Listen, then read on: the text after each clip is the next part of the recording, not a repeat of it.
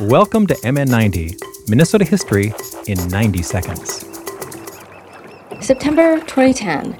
It was finally time to dust the mouse droppings off the Eisenhower boxes in the boathouse on 10 Mile Lake in Minnesota. This was the cabin where Grant Moose and his siblings had spent their childhood summers. The cabin where their father, Malcolm Moose, had died in 1982. The boxes belonged to Dad, Malcolm, who in 1958 had been appointed President Dwight D. Eisenhower's chief speechwriter.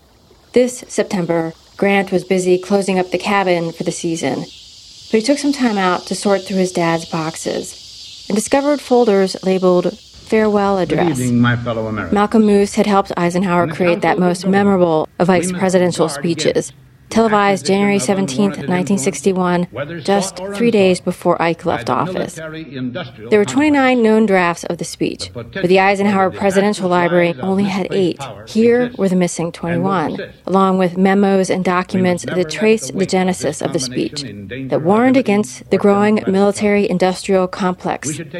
Those papers now reside at the Eisenhower Library in Kansas. MN90 is produced by Ampers, diverse radio for Minnesota's communities.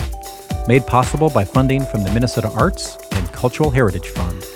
Online at mn90.org.